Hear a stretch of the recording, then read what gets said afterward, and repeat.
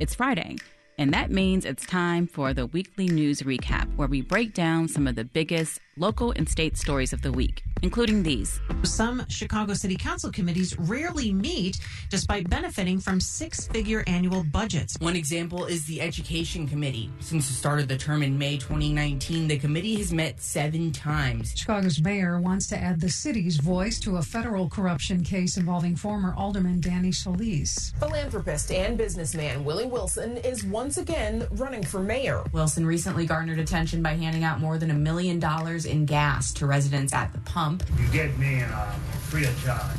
I owe no one any money. Lots of news to jump into, and I can't do it alone. Our panelists today are Aaron Hergedy, City Hall reporter at the Daily Line. Aaron, welcome. Great to be here. Also with us is David Greising, president of the Better Government Association. Hi, David. Hi, Natalie. Chicago businessman Willy Wilson formally announced his run for mayor this week after hinting at it for almost a month. Aaron, what can you tell us about his decision to jump into the race? So, yeah, it's kind of hard to believe that happened on Monday. It seems so long ago, but he had been kind of signaling that he was going to make an announcement for a few weeks, and this will be his third time running for mayor. He ran unsuccessfully in 2015 and 2019. He didn't make it to the runoffs either of those years, but he's now the second person to officially announce that they're running for mayor in 2023, as Mayor Lori Lightfoot has not yet officially said that she's going to run again, even though she's been, beefing up her finance and campaign teams. But yeah, he made that announcement on Monday, and he's already pumped $5 million of his own money into his campaign, which is that's a huge amount of money. And as we all know, he recently gave away more than $1 million in free gas at local gas stations. So I am interested to see if he does that again, or does any other sort of kind of giveaway like that, because it's largely thought that kind of helped push Mayor Lightfoot to come up with their own plan to offer gas relief and CTA relief to Chicago residents, even though she says she wasn't influenced by Wilson. I think he doesn't have an hugely harsh rhetoric for Lightfoot at this point, aside from saying that his support of her in 2019 was a mistake. So I am interested to see what kind of policy proposals he rolls out, I guess, in the coming months. Wilson, like you said, he supported Lori Lightfoot's run for mayor in 2019, but he's clashed with the mayor several times. David, what are some of those criticisms? Well, he, like many people, he's concerned about the tone of the mayor in her administration. He's all about economic opportunity, and I think he says he could do more to help lift people up than the mayor has done. It'll be interesting to see those two, as well as others that come into the race, join on that issue, because that has been really the signature focus, aside from crime fighting, of Mayor Lightfoot. Her Invest Southwest program is what she's, I think, staking a lot of her hopes for re-election on. And so to see those two go at it on that issue. But we shouldn't frame it too much, I think, as Wilson versus Lightfoot, because clearly we're going to see many other candidates step forward, and we're just sort of waiting now. And this is the way that Lightfoot so far is dismissing Willy Wilson by saying, hey, there will be plenty of others. She sort of shrugged off his announcement this week. But what do we know about his agenda and what he would advocate for as mayor, Aaron? So a couple things he said on Monday was that he doesn't agree that, police officers need to be vaccinated. So that's one kind of huge way that he, stands differently than Mayor Lightfoot. He also kind of took the time to critique the mayor for, I guess, shutting down churches during the pandemic. He said people should have been able to worship during the pandemic. So,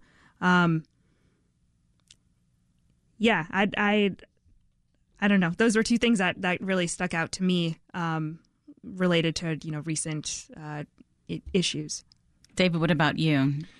Well, it's interesting to see that on the issue related to vaccinations and pandemic fighting, the mayor generally has gotten pretty good reviews on that, and the police situation seems to have worked itself out. And so I don't know how much traction he's going to get there.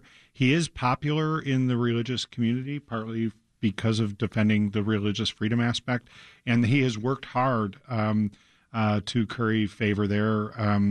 And that's sort of out of a playbook that goes back many years here in Chicago politics. Mayor Lightfoot has not had quite as big a support there. So in the first round in the last election, he got the most black votes across the city. He got more black votes than Mayor Lightfoot, candidate Lightfoot did. And so there is support for him out there. But again, let's see who else enters the race. Yeah. David, bring us up to speed to another story. Chicago Alderman Danny Solis's secret deal with the feds were revealed in new court documents this week.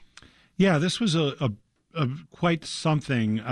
What really has caught attention is that he essentially has a promise that he's going to walk with a dismissed charge, and in fact will even be able to retain his city pension, assuming that he testifies truthfully in the two landmark cases that he has helped bring by wearing a wire going back to 2018. He wore a wire in conversations with Alderman Ed Burke, who has been indicted and is claimed not guilty and is defending his case, which is taking forever to come to trial. And he also wore a wire in conversations with former House Speaker Mike Madigan, who also has said that he's innocent.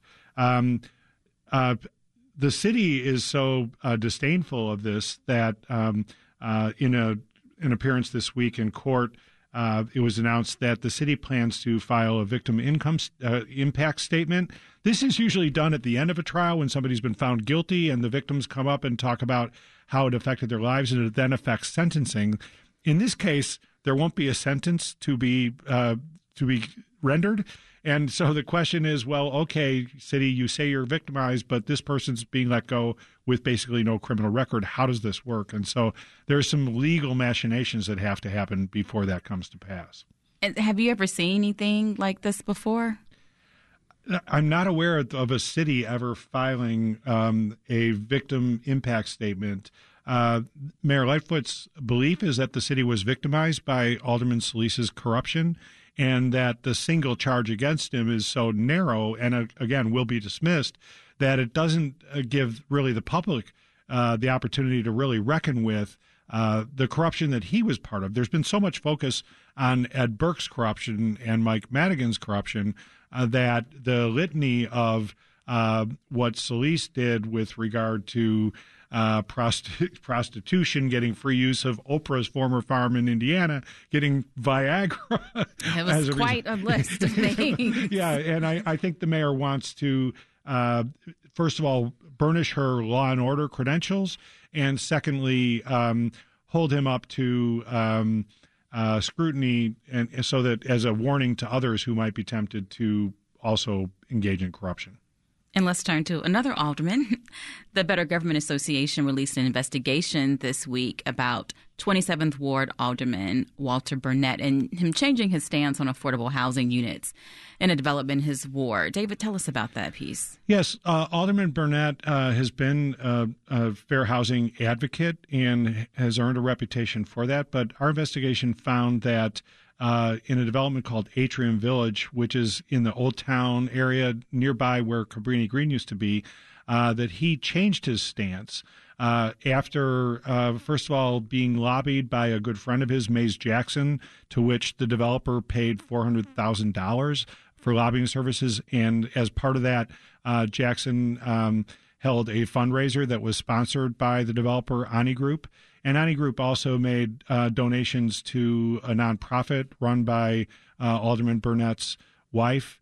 And the timing is interesting because after all of this, Alderman Burnett then changed his stance and has been supportive of this development, even though it's not meeting, by some reckoning, fair housing requirements.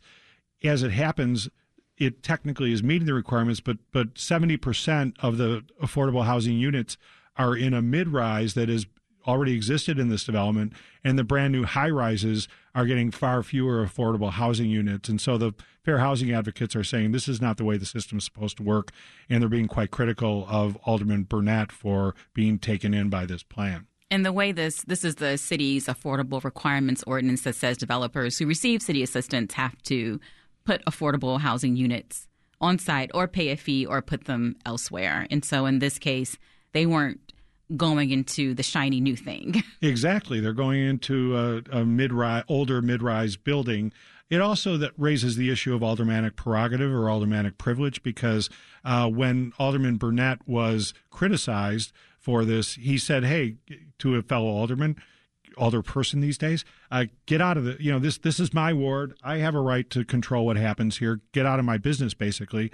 And this is something that Mayor Lightfoot and other reformers have been talking about, is this power that alder people have over their wards needs to be reduced and constrained.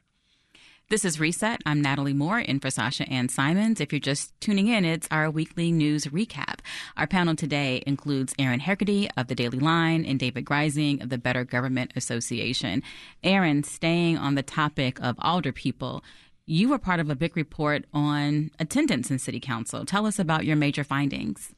Yeah, so this was a project with us at the Daily Line, WBEZ, and Cranes, and we looked at aldermanic attendance at committee meetings from 2019 or May 2019 through December 2021. And these committee meetings, this is where aldermen discuss, new legislation, new fees, new fines. They have the opportunity to, find out their own information from city staff on new proposals and perhaps, tweak measures that they think need changing.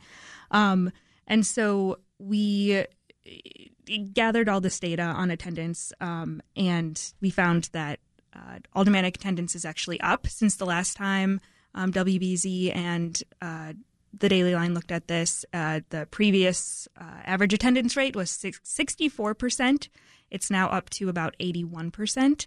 And while that is a B-, and some people might be happy with that, that still means that aldermen are not showing up on average to about 20% of the meetings they are supposed to show up to, the job they're paid to do. And I think it's also important to note that there was a wide variation in attendance rankings. And so Alderman Leslie Hairston of the 5th Ward, she had the highest rate at 93%.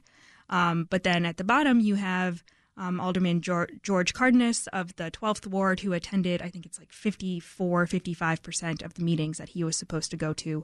And overall, we found that the freshman aldermen, the aldermen in their first term, are attending more meetings than their veteran colleagues, which is interesting, right? When you have Alderman Ed Burke, who's thought, this powerful dean of the city council, attending 56% of the meetings that he's supposed to show up to. And I think, it's important because this is where your alderman, your elected local official, gets to influence things that affect Chicagoans every day.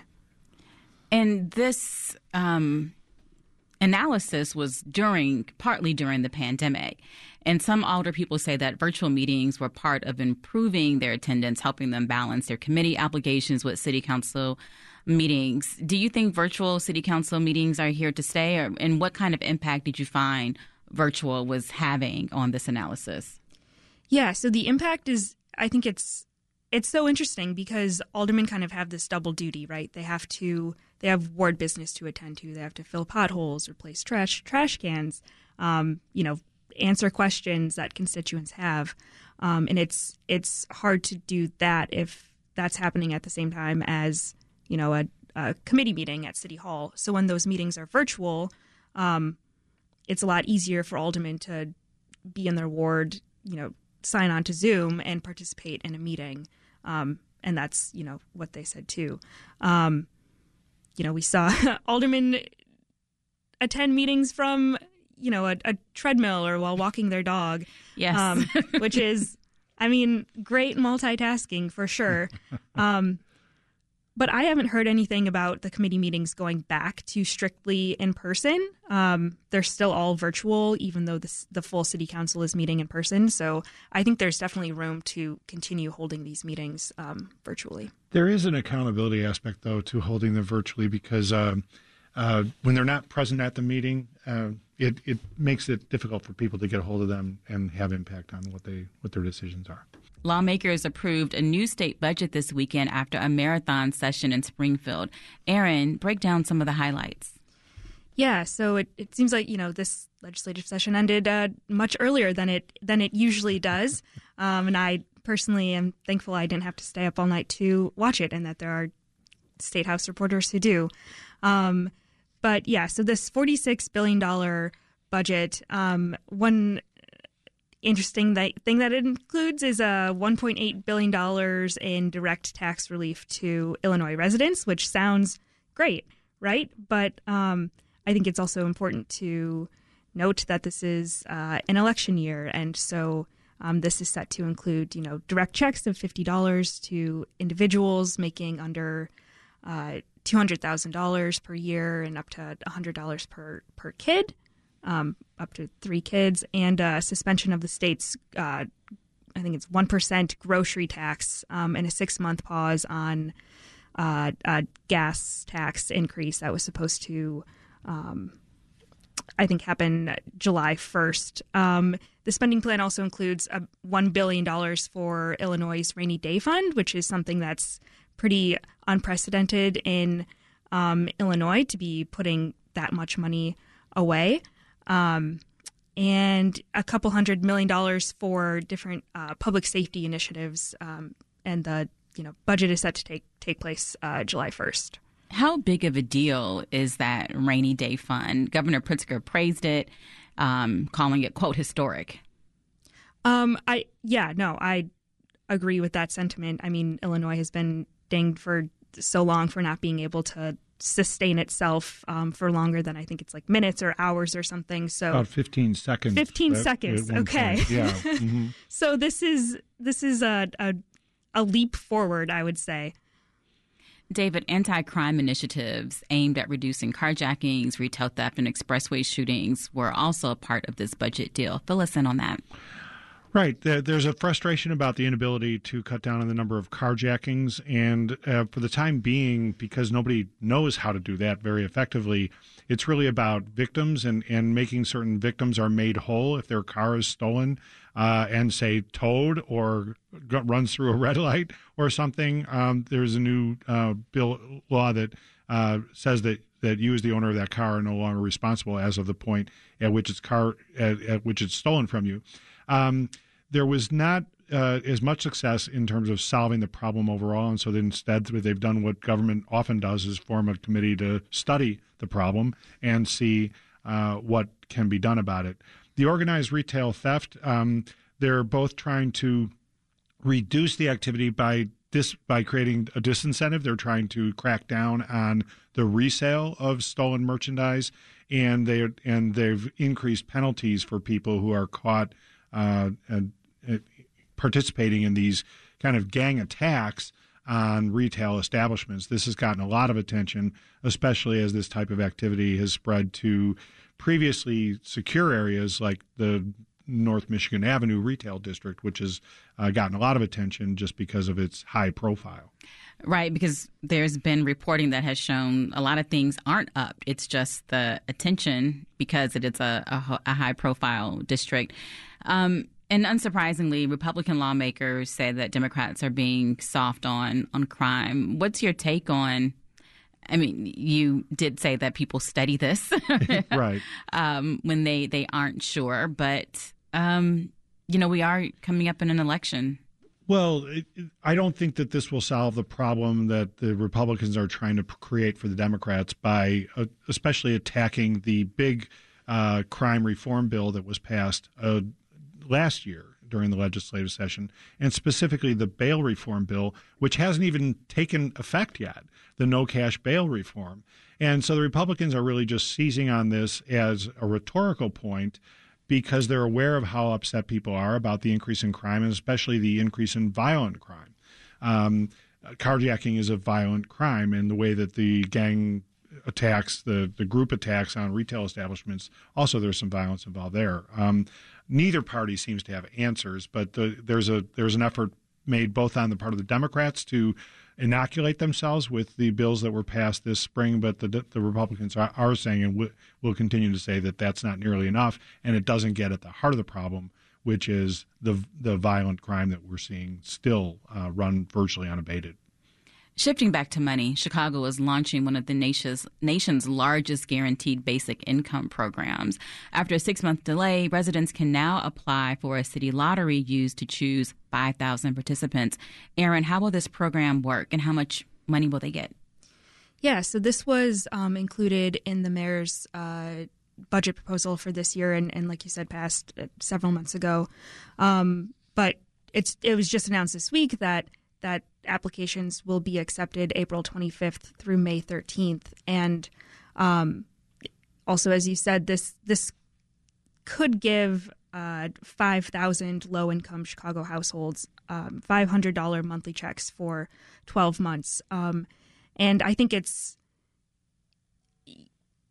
to qualify for this program, applicants are going to need to be 18 years old. They're going to have experienced some sort of economic hardship related to COVID-19 and have a household income of no more than 250% of the federal poverty level. So that would be $57,575 for a household of 3. This is all funded with dollars from the American Rescue Plan. And so I am interested to see, after this program is implemented and people start receiving these checks and using them to, meet whatever needs they have. I'm interested to see next year how this continues, if it does, since it's funded through, these one-time funds from the rescue plan. Advocates have said that folks need cash. Let them spend money how they need it and how they want it. Will there be any sort of measures to figure out if this pilot was successful?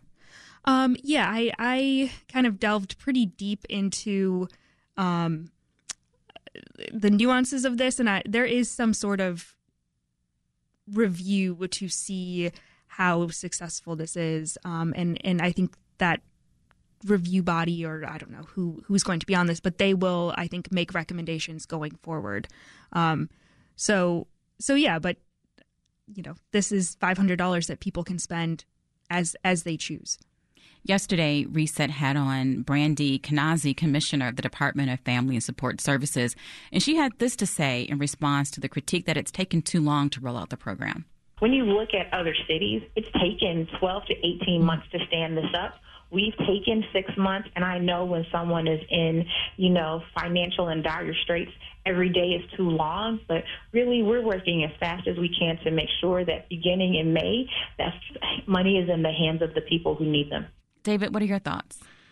Well, she's got a good point that this is a relatively quick turnaround once the city did decide to move forward on this, and that's the question, is why did it take so long?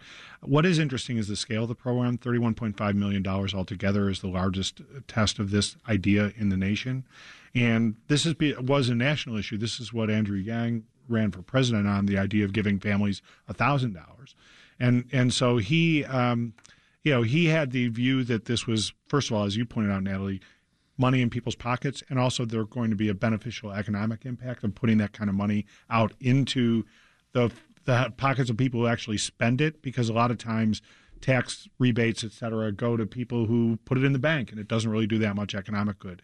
And so the follow-up study will be important in determining if this is good policy or just sort of a one-off that maybe shouldn't be repeated. Especially, like you said, it's the largest of its kind in the nation.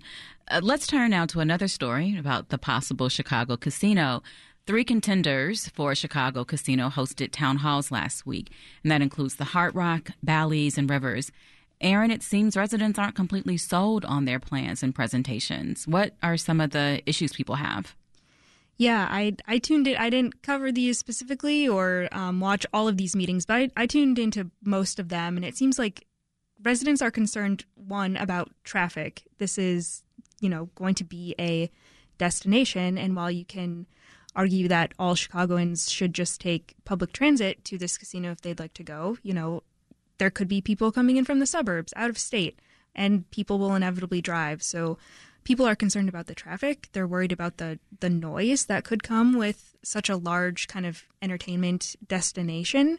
And I think another very valid concern is residents are worried that this will increase problematic gambling in their communities.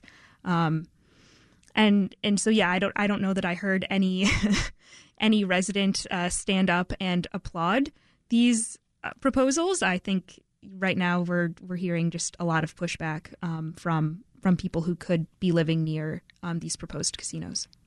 David, it's not clear that there's enough votes to approve the casino's location. It's relatively unprecedented for a city council to approve this kind of development over an alderperson's objections. But could that happen? It possibly could happen. $200 million in projected revenue, which is earmarked for police and fire pension funds, which are badly underfunded, is at stake here. A lot of people say that number is inflated, but is something close to that possibly. And so there will be a lot of pressure from other wards to make this happen. But we talked about aldermanic privilege earlier. When an alderperson stands up and says, I don't want this in my ward, and so far they've gotten neutral to negative responses from the three alder people in question. There is that question that will hang out there, but there's going to be a lot of pressure. And this will tell us a little bit about Mayor Lightfoot's influence on city council, because she really wants this to happen, and she's putting a lot of pressure on council to move it forward. It'll be interesting, of course, to see which of the three. There's only one local contender here, Neil Bloom and Rush Street Gaming. Neil Bloom, the mega wealthy real estate developer, and Rush Street Gaming. They're the ones that are believed to have the inside track, and it'll be quite interesting to see ultimately what Mayor Lightfoot develops sometime in the next few weeks. This is Reset. I'm Natalie Moore in for Sasha Ann Simons. We're going behind the headlines with today's weekly news recap. Our panel includes Aaron Hegarty of the Daily Line and David Greising of the Better Government Association. Let's talk CPD. A biannual report assessing the Chicago Police Department's reform efforts came out this week. The independent monitor found the CPD has made, quote, significant progress, end quote. But she also found several areas that need improvement. David, what were your takeaways? Well, yeah, they have made significant progress, now complying with 70% of the requirements compared to 52% in the last semi-annual review of progress toward this huge police consent decree. Let's not forget, though, that because they have been behind, the deadline for compliance has been extended to now a total of 8 years. Won't be surprising if we see it go, as it happened in Los Angeles, to 12 full years before the city possibly could come into compliance. This is not easy to transform the culture of a police department that has had such problems. Maggie Hickey, who is reviewing the compliance, she pointed out a couple of specific problems that, first of all, this is not just a checklist, that there has to be cultural transformation within the department, specifically the area of community policing, where the Chicago Police Department can't even agree on what to call its community policing program. It actually has two of them, one the Chicago Alternative Policing Strategy, the other the Neighborhood Policy Initiative. And Maggie Hickey is saying that's emblematic of the fact that there's not agreement. The other quite interesting observation she made was that this year's landmark police strategy that David Brown, the superintendent, introduced of 1.5 million positive interactions as part of the effort to kind of change the community's acceptance of police in their midst. She's saying this is actually sort of dangerous program that just because a police officer thinks they're going to make a positive interaction with a community member doesn't mean that community member will see an approaching cop as something that is welcome. And given the history of stop and frisk policing that has been shown to be biased against people of color, it's not surprising that in many communities a cop approaching somebody, even if it's with good intent, might be problematic. And Maggie Hickey has said this is more this is something that needs careful consideration and possibly reevaluation. Finally, she's talked about training. Training is it needs to be done at a number of different levels. And lastly, there's some good news for oversight in the city. This week, the Ethics and Government Oversight Committee unanimously endorsed Deborah Witzberg for the next Inspector General of the City of Chicago. The post has been vacant since Joe Ferguson, who we heard earlier in the show, stepped down last fall. Aaron, quickly, what do we know about her? 30 seconds. Yeah, so Deborah Witzberg, she previously served in the IG's office as the Deputy Inspector General for Public Safety, but she stepped down when she announced that she was going to run for this top watchdog position. Her confirmation sailed through this ethics committee. I expect that it will also pretty much sail through the city council, and she, made it clear that she has a background in police reform, and that is something that I think we will see her take with her moving forward. I wish we could keep going. So many things that we didn't get to, but that's Erin Hegarty, City Hall reporter at the Daily Line, and David Greising, president and CEO of the Better Government Association. Thanks to you both. Happy Friday. Want more context on the top issues of the day? Find the podcast, WBEZ's Reset, wherever you listen.